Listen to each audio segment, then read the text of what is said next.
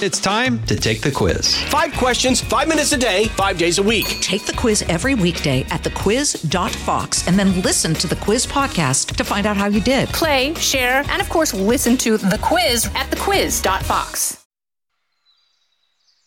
It was a chilly November day when 15-year-old Angela Correa headed out to take pictures for a photography class. Camera and lens in hand, she was hoping to capture the autumnal beauty of the woods in her hometown of Peekskill, New York. However, Angela never returned home. 2 days later, on November 17th, 1989, Angela's body was found. She had been brutally raped and murdered. The news of her death crushed her classmates at Peekskill High School, one of whom was 16-year-old Jeff Deskovic. As he mourned, detectives took notice and decided that his reactions of grief were suspicious. They later designated young Jeff the prime suspect in the case. After weeks of investigation, the detectives zeroed in on him. Driving him across county lines to meet with a polygrapher, he was subjected to hours of interrogations and polygraph tests. Detectives ultimately coerced him into a false confession. The case proceeded to trial on the basis of the false confession. Even Jeff's DNA did not match the DNA found on Angela's body. But at 17 years old, in December of 1990, Jeff was convicted of first-degree rape and second-degree murder. He was sentenced to 15 years to life in prison. Jeff was in an unimaginable position. He was innocent, but how could he prove it while he was incarcerated after having confessed? This is his story.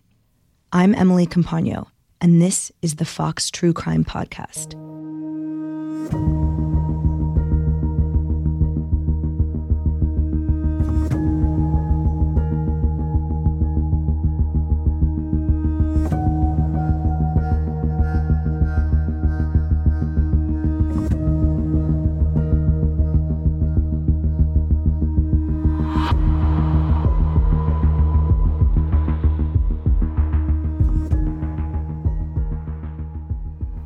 Jeff spent the next 16 years of his life in a maximum security prison, subjected to violent beatings and hopelessness.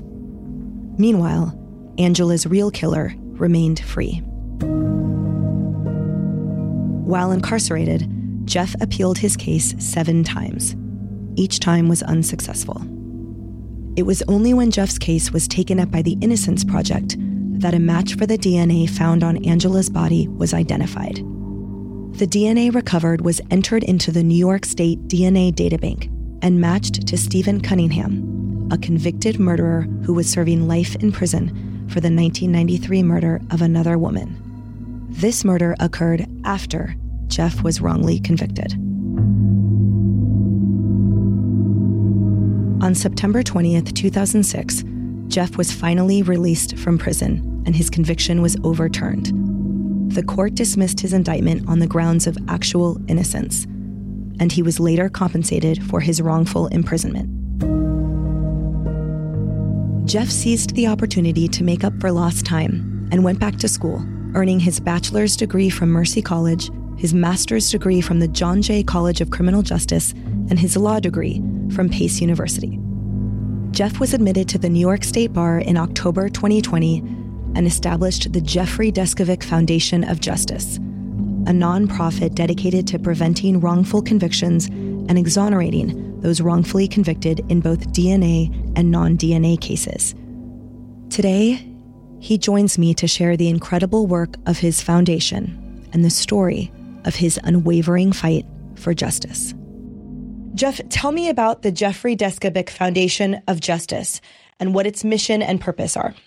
Yeah, the Jeffrey Deskovic Foundation for Justice is a 501c3 nonprofit organization with the mission of freeing wrongfully convicted people and pursuing policy changes aimed at preventing those injustices. In the first place, I'm the founder and director of the foundation, and I'm also an attorney that handles some of the wrongful conviction cases there.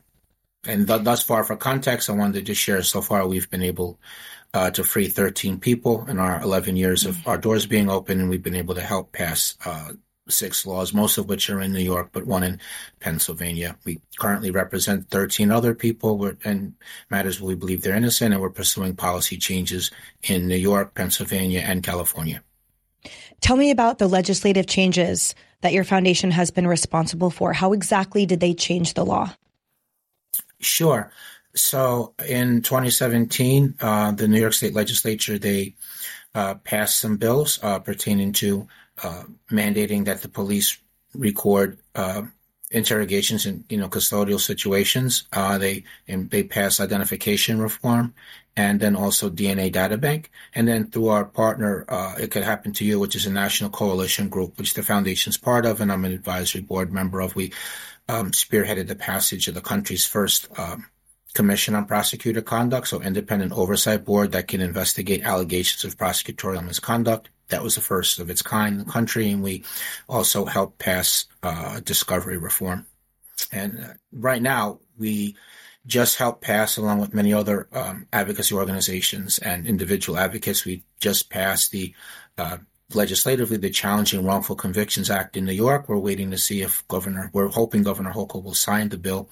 But in brief, it would provide counsel for indigent defendants in post-conviction motions. It would allow people who've pled guilty, if they get a good attorney afterwards and they find some previously unknown evidence of innocence, it would simply allow the court to consider that evidence. I mean, right now the court would not consider it, and it would allow anyone who has a conviction for a crime that subsequently has become legal to go back to court to remove that from their record so that the collateral consequences, they're not still impacted by them. Can you explain that a little bit more for listeners so that we all understand?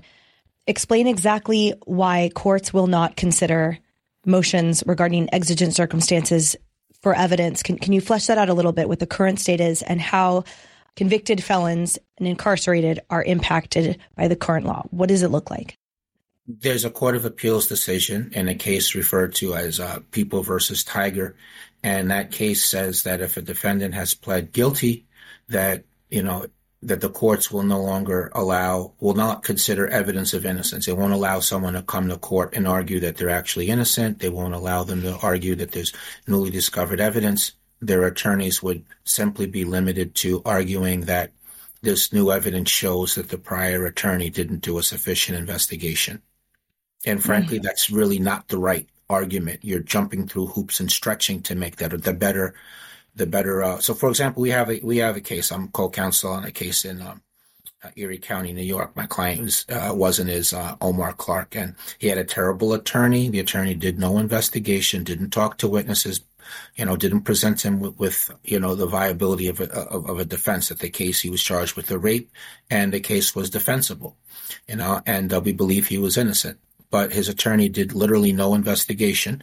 And at the end, when it was time to go to trial, he instead pled guilty, being fearful that he was going to get 25 years. So he pled guilty and got a sentence of 7 years. Subsequent to that, he obtained pro bono representation, and that attorney pulled the foundation and me into the case. And we found quite a lot of evidence of his innocence. And we presented that to the court. The court gave us an evidentiary hearing. We presented all of our evidence, and we were not allowed to argue that proved he was innocent. We were not allowed to argue that newly discovered evidence, that the outcome would have been likely would have been different. We were limited to arguing that the prior attorney did an inadequate investigation, and ultimately the court ruled against us. So the conviction remained intact, and he remains imprisoned.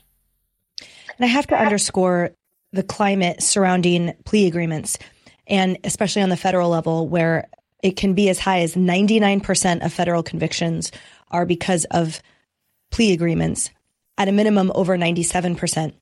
And what you are articulating here is the concept that, procedurally speaking, the only way that you can appeal or introduce those motions would be regarding ineffective assistance of counsel.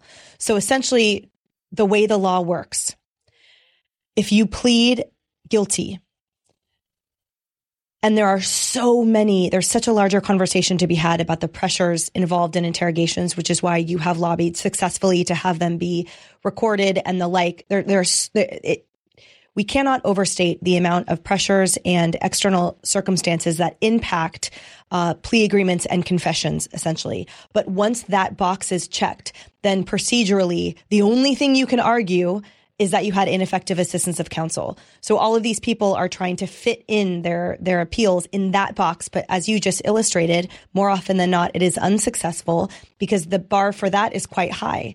And so defendants are left without options. And it's a really unfortunate sort of tidal wave result of what is a very tiny space that most defendants have to go through and most plea agreements and confessions go through, that then lands them in this ocean of zero options. So what I see that what you are doing is trying to ensure the caliber and the adequacy of confessions themselves to prevent from having so many defendants be incarcerated and convicted for things that they didn't commit. Or the extent of things that they didn't commit. It's not a one size fits all. Correct. I want to just add just a little bit of color and mention one other change, and then I know we're going to get to my backstory and what my motivation is. Just to piggyback, just to share with people that coerced false confessions have caused wrongful convictions in 29% of the DNA-proven wrongful convictions, and that while adults have given coerced false confessions, particularly vulnerable populations to giving a false confession, are youth and people with mental health issues. So I wanted to share that. I mean, lest anybody think, well, who falsely confesses? Well, actually quite a bit of people. The other major piece of legislation that we're working on, cautiously optimistic that we're going to pass it this session, is in Pennsylvania. Again, with the coalition group, it could happen to you, the Pennsylvania chapter, which again, the foundation's part of, and I'm part advisory board member of them. We're trying to pass exoneree compensation, meaning that Pennsylvania is one out of 12 states in the United States that if someone is exonerated, the state will not compensate them. They will not give them anything for the time that they spent in prison. And so we're cautiously optimistic that we're going to be able to pass it. We've gotten some broad bipartisan support. You know, it's ultimately going to come down to Senator Baker, a Republican out of Luzerne County, and we're hoping that she's going to be on board with exoneree compensation, because if she is, we have the votes to pass it, and if she's not, it won't get out of her committee. So we're hoping that we can do that. We think it's unfair that if somebody spent time in prison for a crime they're later proven innocent of, that the state would not compensate them financially, which is nothing gives you the time back, but that's an important tool to try to rebuild your life. And as we've talked about before, when the doors are closed permanently, that does no one any good. And there should be bipartisan and unilateral support for the concept of someone to preserve their options. So that post-incarceration for someone that has had years of their life taken away after a wrongful conviction, to have zero options then is not right on any level. And that also just increases the uptick in federal lawsuits then for color of authority, which either way, people will pursue the options that they have, might as well create ones that are commensurate with other states and with the philosophy we have, which is a fair and just system, and to remedy wrongs, and especially wrongs that were within the purview of the government. 100%. And just to add, wrongful conviction, which is really what today's interview is about, this is not like a Democrat or Republican issue. This is a human rights issue. And as such, it should be bipartisan, as you just articulated. And the last thing I'll say on compensation is that the importance of having a state law that provides compensation is that the only other way to get compensated would be to file a federal lawsuit. But having a state law just says that it's like a no-fault insurance. All somebody would have to prove to get compensated is that they were in prison for a crime they're innocent of. They just would have to prove that. In a federal lawsuit, that's only half the equation. You have to then also show that there was a malicious violation of a constitutional right that led to the wrongful imprisonment. That's a very hard bar. That's a high bar, and many people can't meet that. Plus, for anyone like-minded as I am, which is, fixated on the stewardship of our tax dollars, any efficiency is better for everyone. So for those weighing the cost benefits of this, not only is freedom priceless. And to your point, lost time is difficult to even state a recompense number for that, a quotient for that. But the whole point is it's cheaper for the state to compensate people who have been wrongfully convicted than defending against suits or federal suits, defending against federal suits. Either way, the dollars are more. It is better to acknowledge and have a vehicle for that. You mentioned discovery reform. Before we get to your backstory, can you just quickly say the discovery reform that you've been responsible for? Because I'm curious. Yes, sure. And to be clear, it was the foundation, our coalition, and many other organizations and advocates. It's many people in it. I don't want to make it appear as though it's, me or my foundation single-handedly. We're all working in unison. So I do want to acknowledge that. So in a nutshell, discovery means that evidence that the prosecution has to turn over to the defense. So previously what the law was in New York, so anything favorable to the defense has to be turned over, as you know, referred to as Brady material. But beyond that, what discovery was in New York, which is called Rosario material.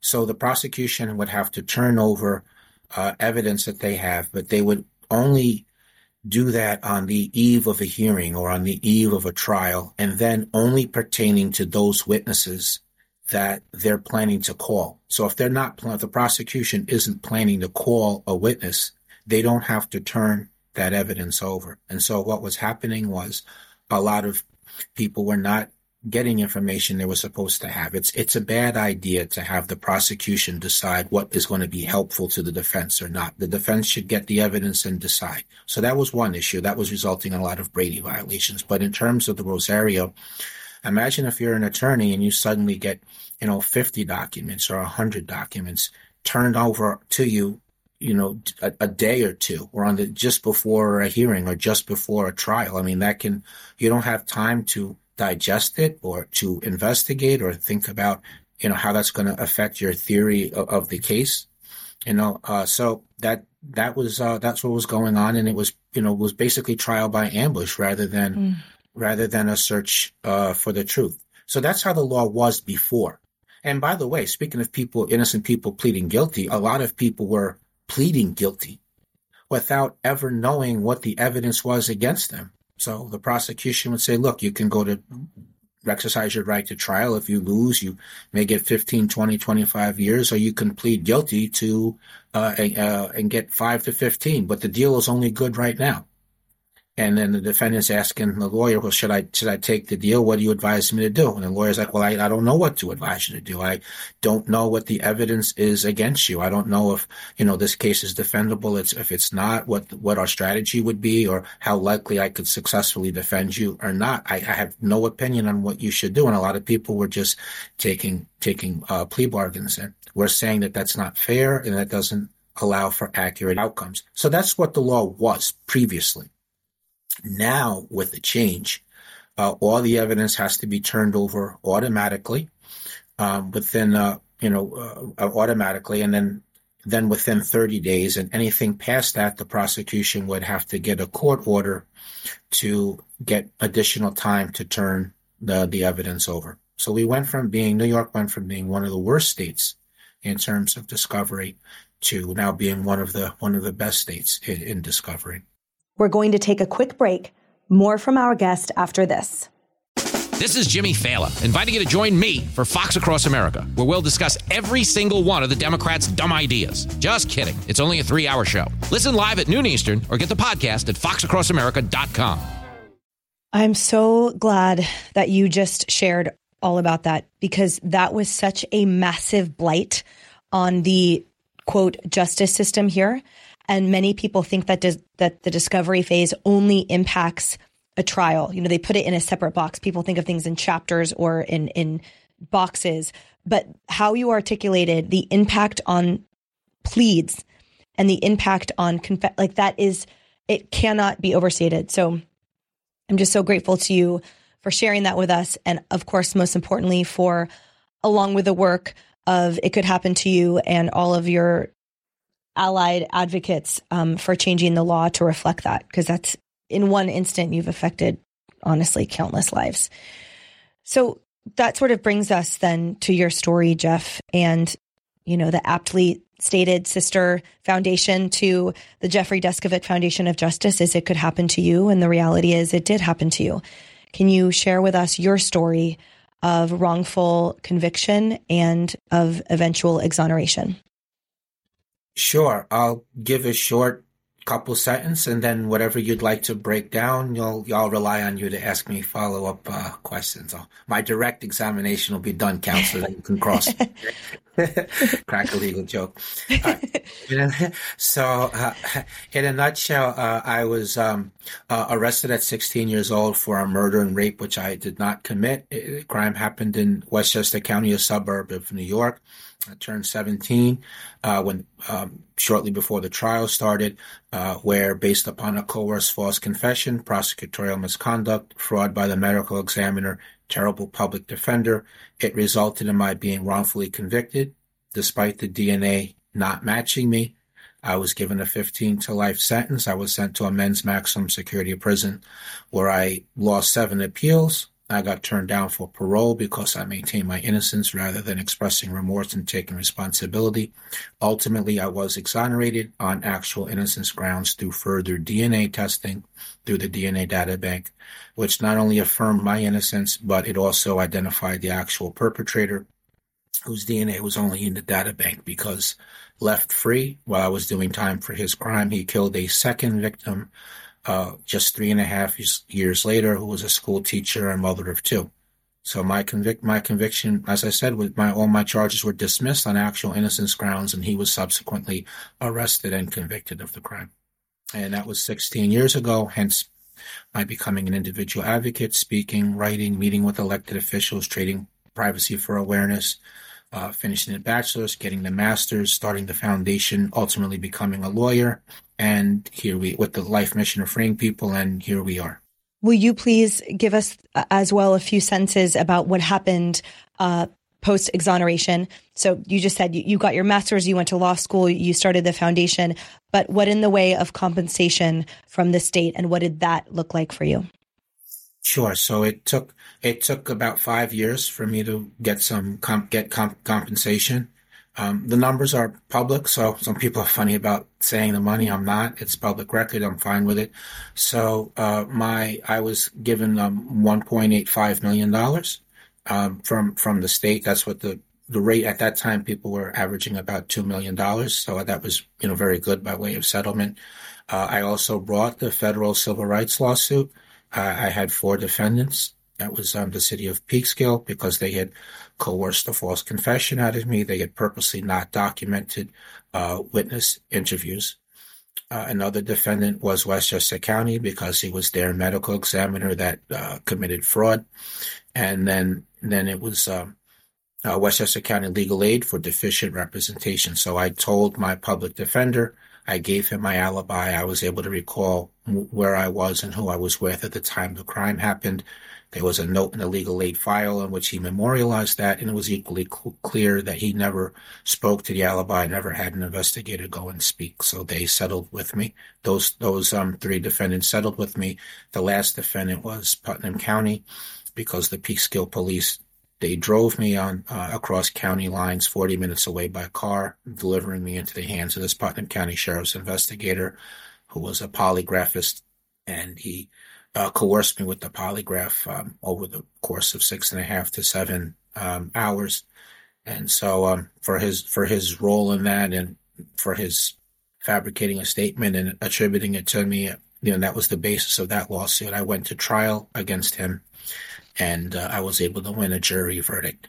So in terms of the monetary, and this is New York, each state is going to be different. So in terms of the monetary aspect of it, Westchester County, I'm going to use the word paid because remember that you have to pay the legal expenses, and then the lawyers also take a third, taking the case on what's called contingency, meaning you don't pay them anything unless they win. But in exchange for taking on that risk, it's industry standard for them to get a third. So as a plaintiff, someone bringing a case, you typically keep 55 to 60% of whatever is awarded.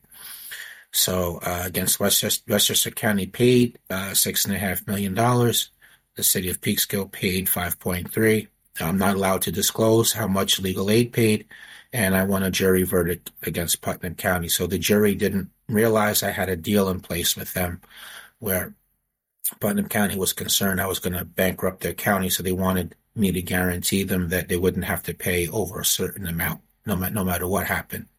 And I was willing to give them that ceiling in exchange for the floor. So the figures in play, if they agreed that if I won, they would have to pay $10 million, and if they won, or, they would just have to pay 6.5. So I won. The jury didn't realize that. And, they came back with like a $41,161,000 verdict. So they had to pay the higher amount. And before anyone asks, no, I don't regret doing that deal because, in reality, the award would have been reduced quite a bit by the trial judge. And then, the money would have been tied up for a few years and it would have been further reduced. So I'm happy with making that deal. I mean, no one's going to get that kind of money in general. For an entity that predicated parole on you articulating remorse, was any remorse expressed by any of the entities that you just mentioned? No. The short answer is no. But to put a little bit of color to it, I did get a symbolic apology from the district attorney who consented to the testing and consented to the exoneration. But she was not the district attorney at the time that I was convicted, and she was not the district attorney that fought all the appeals, including blocking me several times from getting testing. I got a symbolic apology from the prosecutor in the courtroom, but that was not the prosecutor who wrongfully convicted me or fought the appeals. I got a symbolic apology from the judge, but that was not the judge that presided over the trial and made all of these rulings contrary to the law, which set the stage for me ultimately being wrongfully convicted. So I got the symbolic apologies. That's it. The only person that had a hand in anything that did apologize was the actual perpetrator. Yeah, but he diluted whatever value that had by mixing that with a lie. So he claimed that had he known that somebody was wrongfully imprisoned for the crime that he did, that he would have come forward and said something. But, Peekskill was a small city in Westchester County, New York. Population of approximately 25,000 people. Murders were very rare, and this was a very big, high-profile public case. So everybody was talking about it, and it's not possible that he didn't hear of it, that he didn't know of it. At the risk of having you think that I have a tiny brain, when you say symbolic apologies, is that because those figureheads were sort of the proxies for the state and their positions at the time? It's because it was the current assistant DA, not the actual DA. It was the current judge, not the prior judge. That's why you use the word symbolic for the apologies, correct?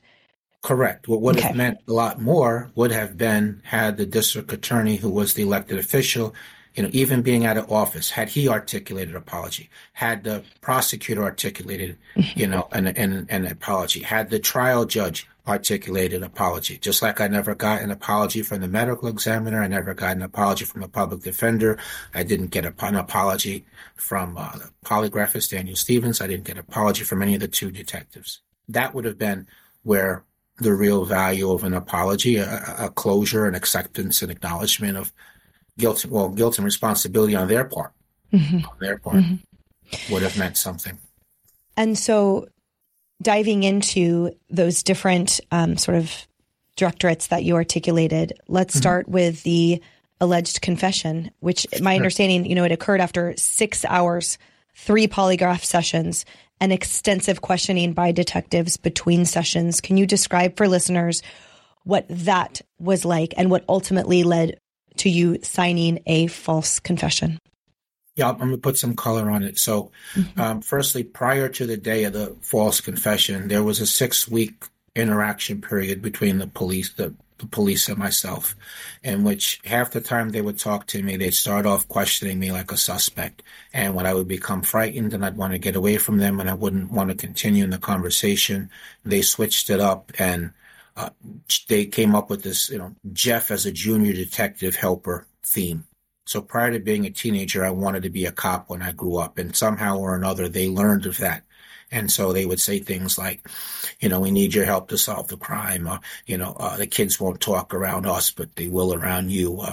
So let us know if you hear anything. Stop in from time to time. They would ask me opinion questions and congratulate me that my opinion was correct. I came from a single-parent household. My father was never involved in my life at all, and that intersected with the good cop, bad cop technique where one officer was pretending to be my friend. So in time, I began to look up to him as a father figure. So that's what went on for 6 weeks. They got me at the end to agree to take a polygraph, a lie detector test. They said, look, we got some new information in the file. We want to share that with you. That will allow you to be even more helpful to us. But first, you have to take and pass the polygraph. So the next day, rather than go to the school, I went to the police station for the test.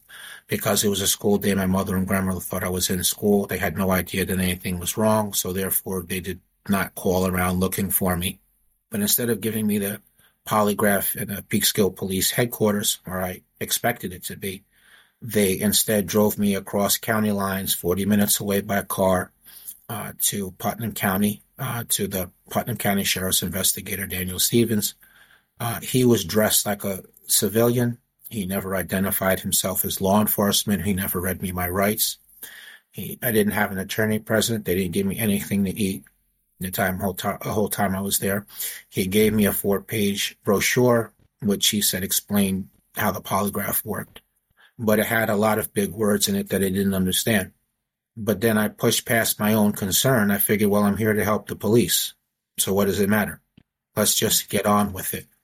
And from there, he put me in a small room, and he gave me countless cups of coffee in order to get me nervous. And then he hooked me up to the polygraph machine. And then he launched into his third-degree tactics. So he invaded my personal space. He raised his voice at me. He kept asking me the same questions over and over again. And he kept that up for 6.5 to 7 hours. And towards the end, he said, what do you mean you didn't do it? You just told me through the test result that you did. We just want you to verbally confirm it. And that really shot my fear through the roof. And at that point, the officer who had been pretending to be my friend, he came in the room and told me that the other officers were going to harm me. There was him, the other detective from Peekskill, and the lieutenant from Peekskill. So it was 3 cops there, plus the polygraphist, who I didn't realize was law enforcement. So he said, look, the other officers are going to harm you. I've been holding them off. I can't do that any longer. You have to help yourself. Listen, just tell them what they want to hear. You can go home afterwards. You're not going to be arrested. So being young, naive, frightened, 16 years old, I wasn't thinking about the long term. I was just concerned with my safety in the moment. I was in fear of my life because the fact that I didn't know where I was and that no one else knew where I was either, it loomed rather large in my mind. I was overwhelmed emotionally and psychologically. And then there was this push-pull dynamic. So on one hand, the possibility of harm that he had been thrown in the air, but then he had thrown me this false life preserver. So I took the out which he offered, and I made up a story based on the information that they had given me that day and in 6 weeks run up to the day. By the time it was all said and done, I had collapsed on the floor in a fetal position. I was crying uncontrollably. Needless to say, I was arrested. I was charged with the murder and rape. I want to add that the interrogation, it was not videotaped. There was no audio tape. There was no signed confession. It was just the cop's word for it. And when we went to court, they left the threat and false promise, the 2 illegal acts they engaged in. They left that out of their testimony. Hearing this, it is so shocking that confession went forward. But to your point later, both the entities and the court system, the juries of your peers recognized how false this all was and how inadequate it all was. So can you walk us through, though, after that point, like how did that impact the, what were the following procedural steps after that? So after the confession, I was in fact arrested and charged with a murder and rape. Mm-hmm. Before the trial started, the DNA test results came in from the FBI lab, which showed that seminal fluid found in and around the victim didn't match me. And my lawyer then moved to dismiss the indictment against me based on that, but the judge denied the motion. In order to explain the DNA evidence away, that's where the prosecutor got the medical examiner to say, try to follow this. This is not going to be easy. It's kind of silly. But the medical examiner said, he remembered that he forgot to document medical findings, which he claimed showed that the 15-year-old victim had been promiscuous. And that's what opened the door for the prosecutor to argue that that's how the seminal fluid didn't come from Deskovic, and yet he was so guilty. She was sleeping around, and she must have slept with somebody prior to you murdering and raping her.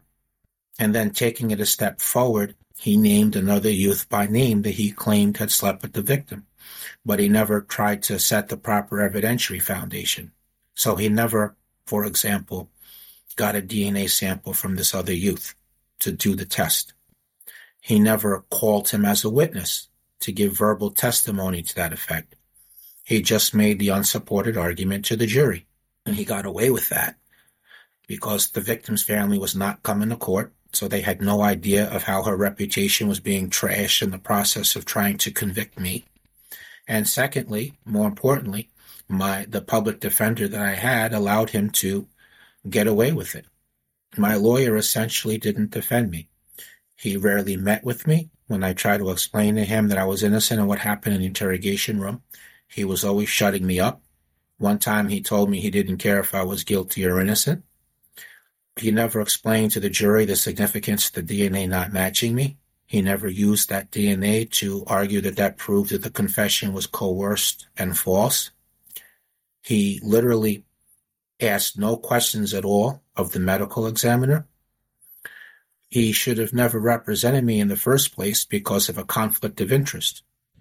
The other youth that the prosecutor was falsely saying had slept with the victim was represented by another member of Westchester County Legal Aid, and specifically by the lawyer who was supposed to be supervising him on my case.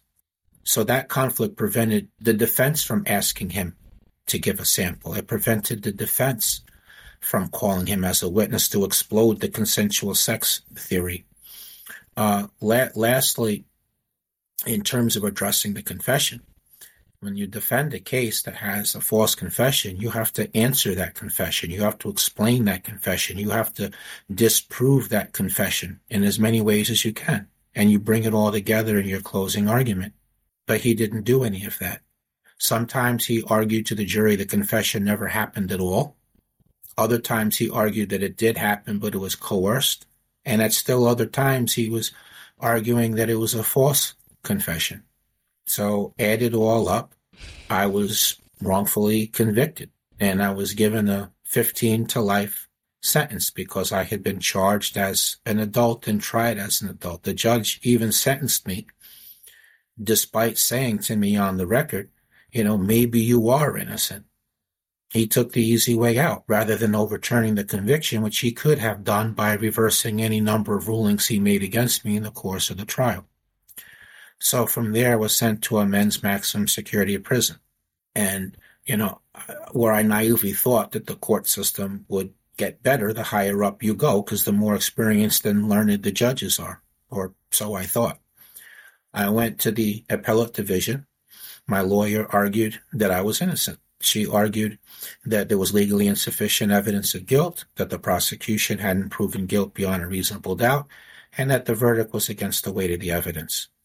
She argued that my Fifth Amendment rights had been violated by the way I'd been questioned. She argued that my Sixth Amendment right to confrontation had been violated because the judge allowed the polygraphist to repeatedly tell the jury that I failed the polygraph when I denied committing the crime, but banned my lawyer from asking him questions about the methods he used to arrive at his opinion.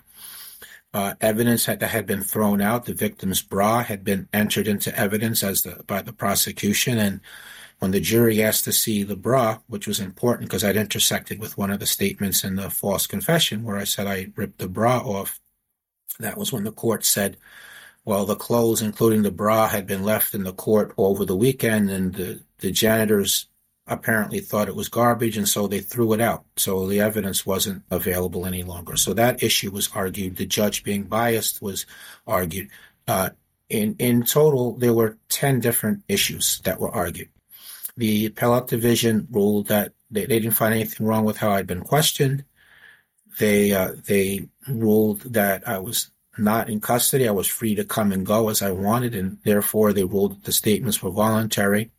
And then they knocked out all the rest of my issues in one sentence. They wrote that they looked at my remaining contentions and found them either to be without merit or else not preserved for review. And they ruled against me 5-0. And it was all downhill from there. The re-argument motion was denied in one word, denied. The New York State Court of Appeals, the highest court, it's a procedure. It's a two-step procedure. You have to get permission for them to appeal before they'll allow you to appeal the case. I asked for permission, and they denied me permission to appeal to them. I then went to federal court. I filed a habeas corpus petition, which is when a state prisoner is arguing that his or her conviction is running contrary to the U.S. Constitution. And the court clerk gave my lawyer the wrong information pertaining to the filing procedure. And so as a result of that, my petition arrived 4 days too late, which the then Westchester County District Attorney at the time took the position that those 4 days were prejudicial to the government and that therefore the court should simply rule that I was late. And that's what the court did. Now I was time barred. So I appealed that ruling to the U.S. Court of Appeals, where the two judges that heard my case, I got permission to appeal to them. My lawyer argued that this was not a delay caused by me or my attorney, but by the court clerk, that upholding a ruling like that would cause a miscarriage of justice to continue, and that reversing the procedural ruling would open the door to more sophisticated DNA testing. Once again, the prosecution opposed, and the court, which included future U.S. Supreme Court Justice Sonia Sotomayor, they upheld that ruling. And my lawyer then moved to re-argue the case in front of those two judges, requesting that all the judges on the circuit hear the case and make a decision. And that motion was denied. And then the U.S. Supreme Court declined to give me permission to appeal to them. So that's 7 appeals. That's 11 years in prison already. The only way back in the court at that point was to either for there to be a retroactive change in the law, or if I discovered some new evidence, which probably would have resulted in a different outcome. I had no money to hire an attorney or an investigator, so I wrote letters for 4 years, trying to find someone to take my case pro bono. I did that for 4 years. That didn't work. And then I went to the parole board. And ultimately, I did wind up, one of the letters that I wrote to a book author in care of the publishing company, they instead forwarded the letter, which I had intended for a book author. They instead forwarded it to investigator Claudia Whitman. And she wrote me back. And when I showed her the DNA paperwork, she was convinced of my innocence. So she suggested that I write the Innocence Project. She lobbied them and got other respected legal professionals to lobby them to take the case. And then I got lucky that one of the intake workers, Maggie Taylor, she represented my case several times to the Innocence Project, not taking no for an answer, which she got the first couple times. She got them to take the case on the third go-round. So getting their representation was the first of 3 keys. The second key is that former DA left office. And the third key is we got lucky that the actual perpetrator's DNA was in the data bank. So it matched him. More of the Fox True Crime Podcast coming up.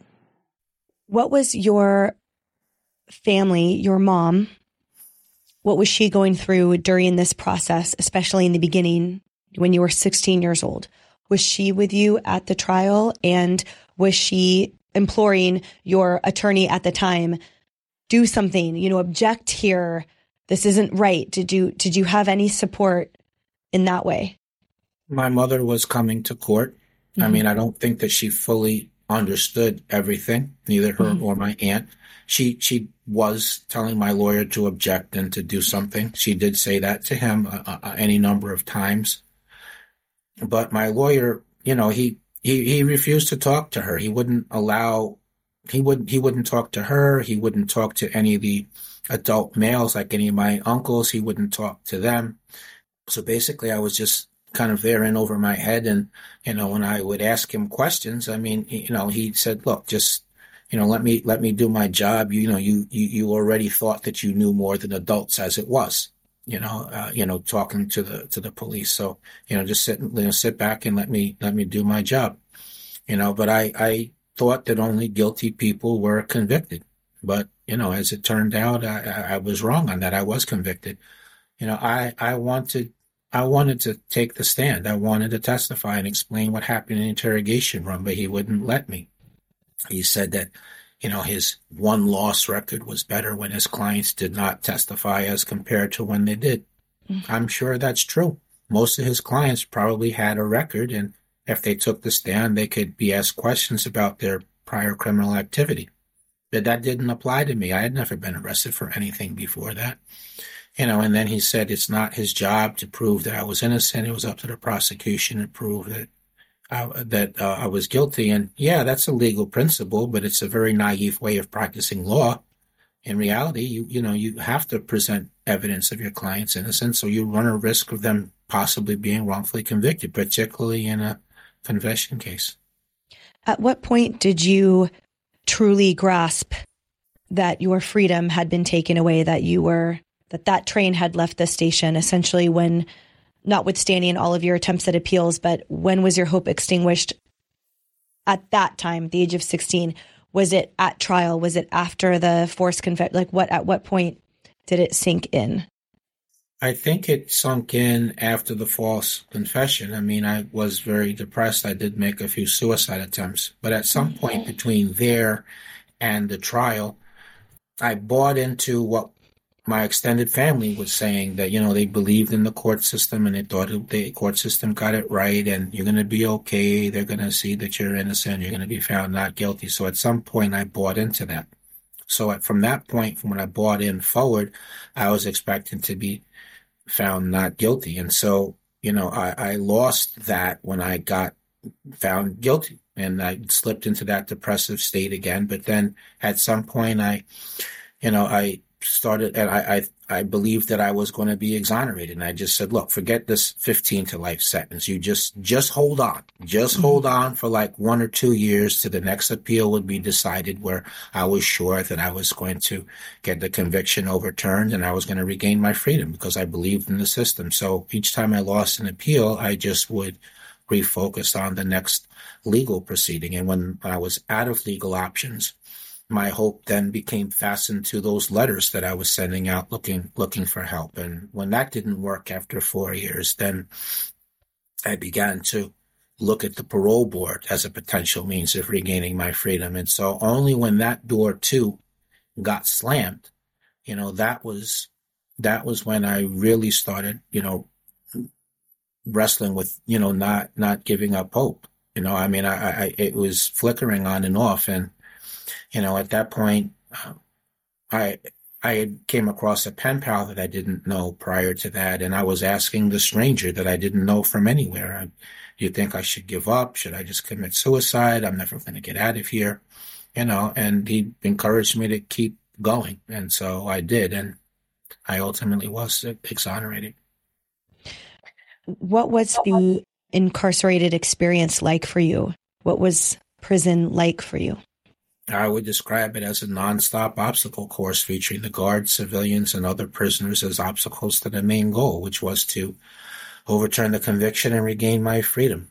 There was a lot of violence in prison. There was stabbings and cuttings and gang activity and other violence that did not involve weapons. That was an everyday thing. The medical care was terrible. Sometimes the food would be not fully cooked. Other times it would be burned. There was a lot of verbal abuse on the part of the guards towards the prisoners. There was a vigilante mentality towards people who've been convicted of sex offenses. So in the course of my 16 years, there were times where I was There were times where I was beat up. One time I almost lost my life. So it was, being in prison was, it was hell. At the same time, I did my best to try to avoid the loss from being compounded. So I got the GED. I completed an associate's. I completed another year towards the bachelor's before funding was cut for college education for prisoners. And I did vocational trainings. I learned to paint. I learned to type. I learned computer repair. I did plumbing. I worked in food service. I read 3 or 4 nonfiction books a week from 1998 to 2006. I used to go to the law library and I would read articles about other people who were exonerated. And so the law library, articles of people that were exonerated, my belief in God and finding things to throw myself, into, all was part of how I, survived the ordeal. It was as much a psychological and mental and emotional thing as it was something physical. It wasn't just the mere absence of my freedom. I want to also mention, that, my mother was the only consistent visitor. My grandmother used to come with her, but then she passed away while I was wrongfully incarcerated. My brother, who was 3.5 years younger than I am, he was impacted by my wrongful conviction. I mean, the kids on the school bus used to say to him that, his brother was a rapist, and they would say other nasty things, and they would try to hit him and stab him with pencils. And I guess being unable to get to me, he was the next best thing. I had several sets of aunts and uncles. They would come and visit, but then they would disappear for 3-4 years, and then they visit and then disappear for 3-4 years. So, and in the end, the last 6 years, you would see my mother maybe once every 6 months. So in a lot of ways, though not literal, I mean, I largely did the time by myself. It was a very lonely thing. As an attorney now, have you been able to reread or have access to any of your files? You mentioned some of the note that was in the legal aid file and such, but have you actually seen your file at any time as an attorney? And what struck you about it? Well, I saw the file, but that was prior to me being an attorney. That was when my compensation case in New York law, and then in the federal civil rights, while that was going on. But that was prior to me being an attorney. But I have gotten the file, and I have, read testimony, and then I certainly attended all of the depositions of the people involved in my case. So, yeah. But as I have become, as I became an attorney, I feel like a really good third year law student could have done a better job than the public defender that I had. I mean, this case was very defendable. It was very winnable. I don't understand a lot of the decisions that he made. I don't understand being all over the place on the confession. I don't understand not making use of the DNA, of not calling the alibi. I don't understand not attacking the confession. I don't understand any of those things. It doesn't make any sense. And I think that's sort of what I was getting at by that question, which was essentially, to see the egregiousness in black and white, to see the glaring omissions, to see what was there that shouldn't have been, what wasn't there that should have been, et cetera, that seeing the depth of the incompetence at the expense of your freedom for almost 2 decades. I just can't imagine what that was like. Yeah, I think about, the loss of freedom that I had and what that actually meant in concrete terms. I mean, I didn't graduate high school. I didn't go to the high school prom. I didn't finish college at a more traditional age, not being well into a career, not possibly having a family, and the rites of passage that passed me by that normally take place in the course of ages 17 to 32 from, to crystallize. I mean, this ties into the difficulty in reintegrating back into society. I had not had a driver's license before. I never lived alone. I never went shopping. I never wrote a check. I never had to, balance a budget, and all those things made it difficult. But to round out the difficulty of reintegrating, I mean, like everybody that's been wrongfully imprisoned, I mean, there are psychological after effects. There's a stigma of having been in prison. You were there in prison for 16 years wrongfully. Sure. But you were there for 16 years. So how much of that rubbed off on you? Is it safe to be alone someplace? So definitely an obstacle in terms of personal relationships.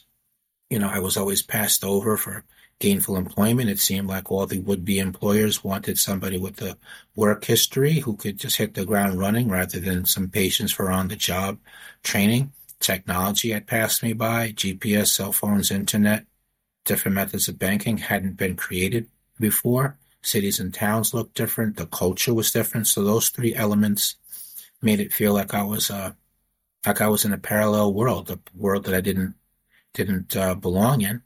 And I because I lacked financial stability, I bounced around from place to place. And at one point, I was a couple of weeks away from the homeless shelter. But then Mercy College, which had given me the scholarship to finish the bachelor's, they allowed me to live on campus. And so that's how I avoided that. And I did get a job as a weekly columnist, but they only wanted one article a week. I was making money doing speaking engagements, but that's not a consistent form of income.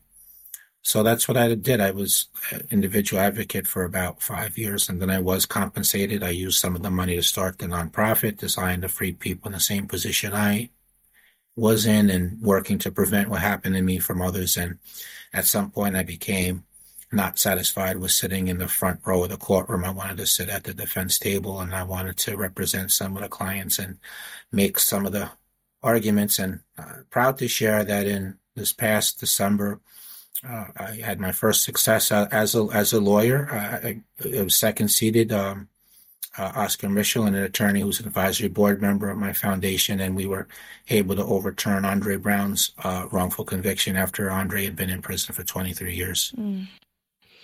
Congratulations, counselor. That's Thank you. Incredible.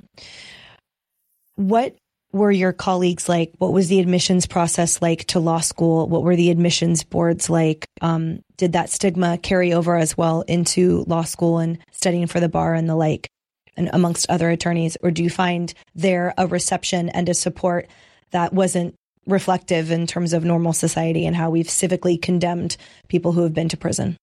Yeah, I think so. I didn't get in the first time I tried to get into law school. I mean, I didn't score well enough on the LSATs, and the law schools used to claim that they looked at candidates holistically, but in reality, it was all about the LSAT score. Mm-hmm.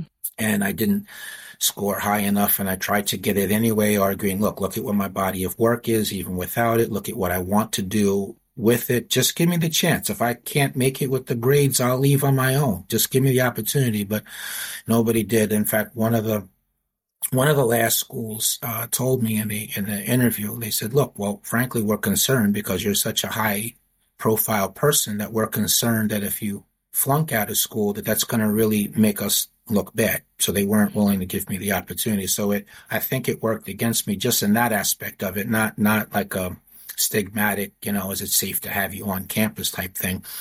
But look, I did get in 7 years later when I tried again. And I think that the needle had moved some in terms of law school. Now places really were looking at candidates holistically. So one of my colleagues, Professor Ben Gershman, was considered to be the country's leading expert on prosecutorial misconduct. At this point, he was on the admissions committee. He was a founder of Pace Law School. And, he said, look, I've done everything I can to get you this interview.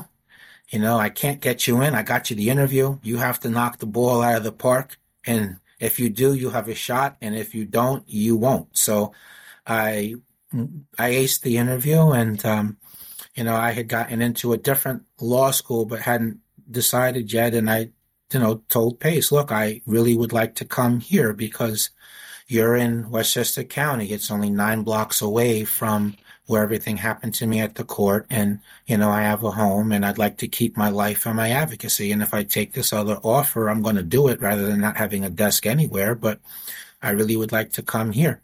And so I think the fact that another law school, had accepted me, I think that played a role in Pace's decision to give me the chance. So look, I mean, I in terms of law school, I mean, as you know, it's all graded on a curve. So your 75 or 80 could drop down to 70, or you might go as high as a low 90. You're literally in competition with everybody else. So in some ways, I mean, I was at a disadvantage because I was competing against people half my age and who had not been wrongfully imprisoned, and the psychological after effects of that, and certainly some of them going to really top level schools. But on the other hand, I was a non-traditional student, so I was older, I was more mature.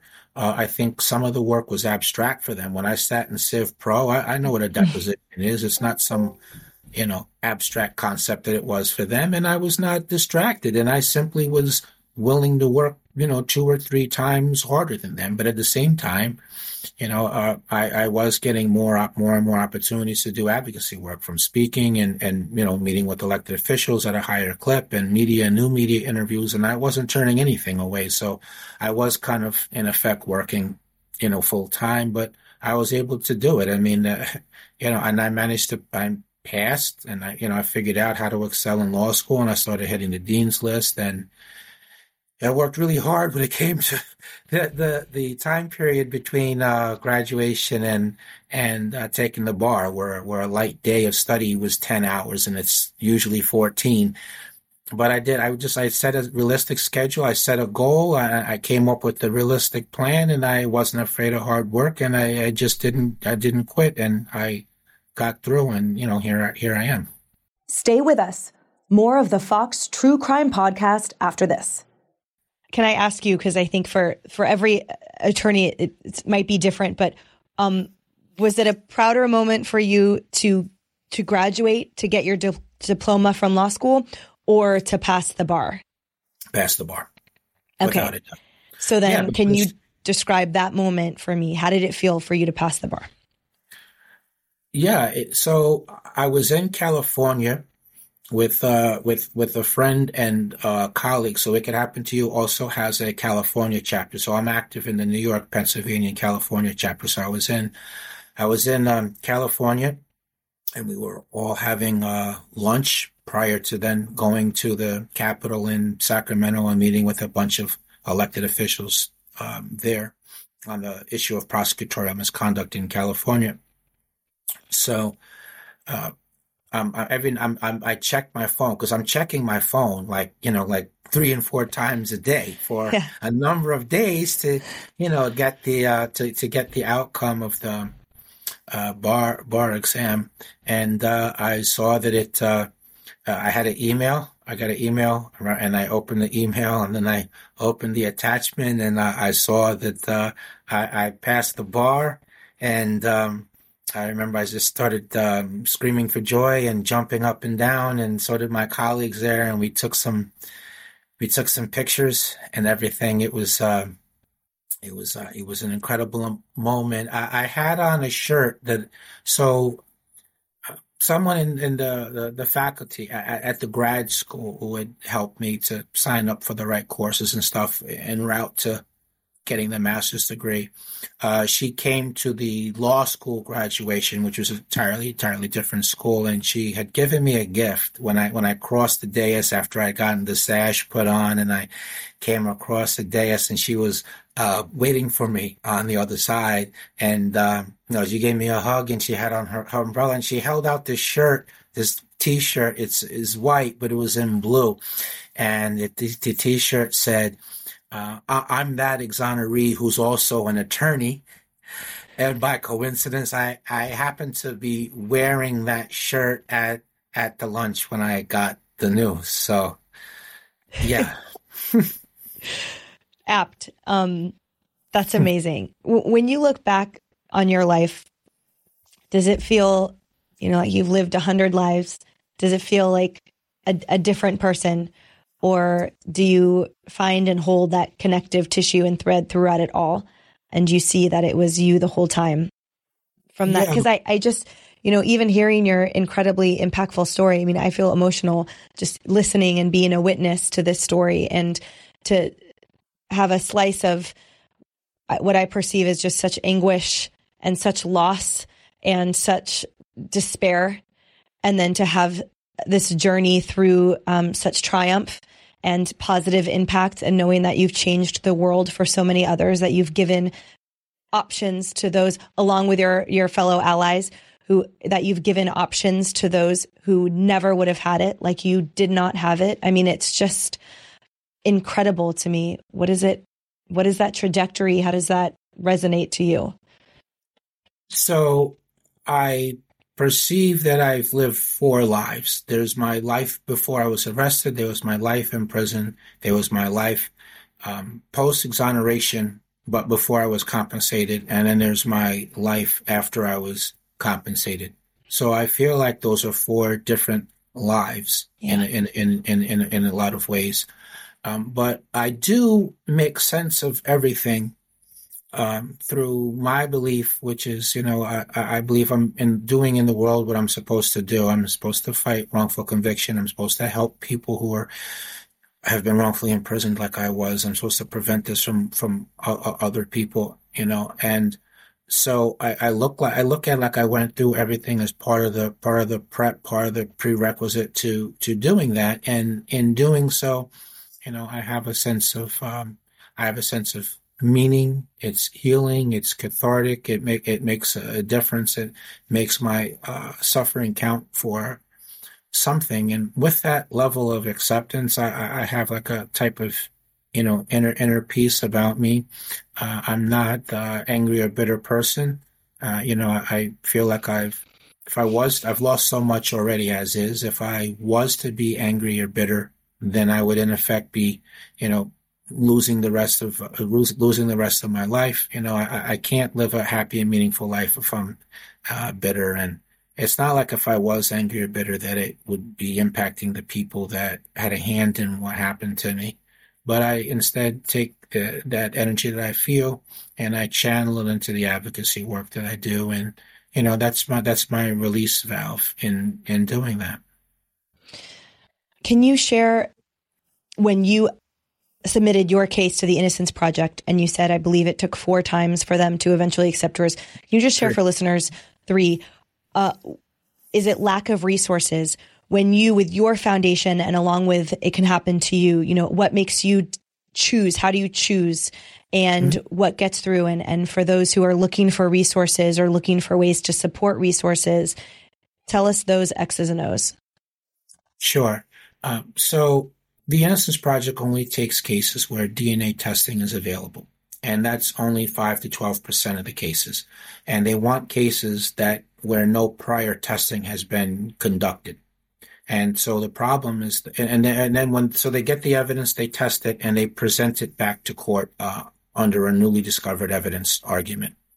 That wasn't an option for me because the DNA had already excluded me, so that wouldn't have been anything new. What changed was the DNA data bank had been created.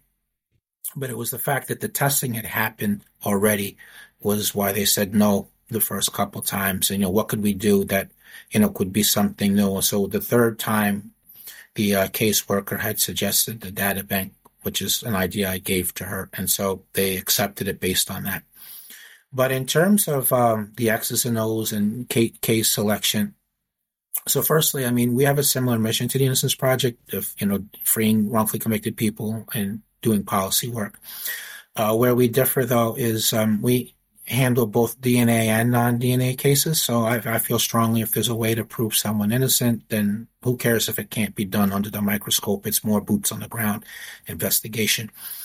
So that's a difference. And another difference is, we're started by an exoneree who, is a lawyer who, used some of his compensation money to start the organization to free people. So that's another distinguishing factor. And some of the policy issues that we push, they privately agree with us on, but they don't expend any effort on. So that's the differences. But in terms of case selection, we look at things like, we ask ourselves 2 questions. So do we believe in the innocence claim? Where our internal standard is, does the applicant at least, is it at least plausible in what they're saying, and then we look at what was used as evidence of guilt. So we know what the red flags are, around cases, where there's been a DNA exoneration, but the conviction had been originally caused by a false confession or a lying informant or a mistaken identification. So there's patterns in this type of evidence. So we keep those patterns in mind when we're looking at a case of whether to accept it or not. So do we believe the innocence claim? And number two, do we see a potential path to victory? So, we would look for things if there's something to test, then, a saliva, sweat, blood, a clothing item where someone sweated into. But in the non-DNA cases, we look for an alternative suspect. Is there similar crimes in nearby areas? Were there any witnesses who testified that we think that they were lying? So we would do a re-interview. Are there any new witnesses that have bubbled to the surface that weren't known about before? We might file a FOIL request, Freedom of Information law. And a lot of times when people file FOIA requests, there's documents that have previously been withheld illegally, and that document might be evidence or it might furnish a new investigative lead.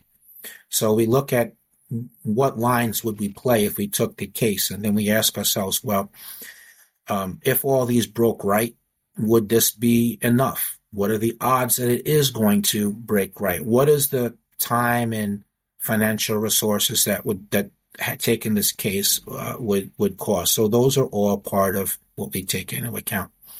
But look, doing non-DNA cases is certainly much more expensive. It's more labor and time consuming. And so while we do have 13 cases that are active, of which I'm co-counsel in 9 of them, we also have 5 cases that are approved but waiting. We don't have the financial resources to move forward. So we need additional funding so that we could hire other investigators and attorneys and other essential personnel to work the case.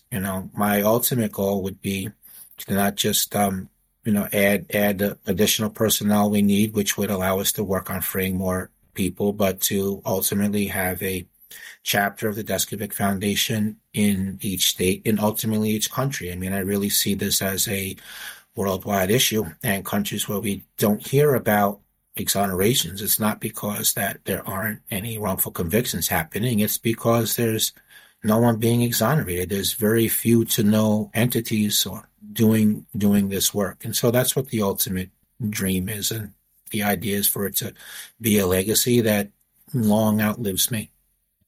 I think you're there already. Jeff, thank you so much for sharing your story with us, for trusting our platform with that story. Thank you for your advocacy work and for the tremendous impact you've had on the criminal justice system already. And I have no doubt how much more impact you and your allies will have.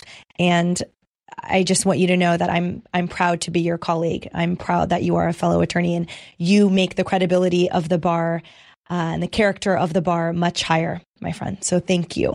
Thank you so much. Thank you for having me.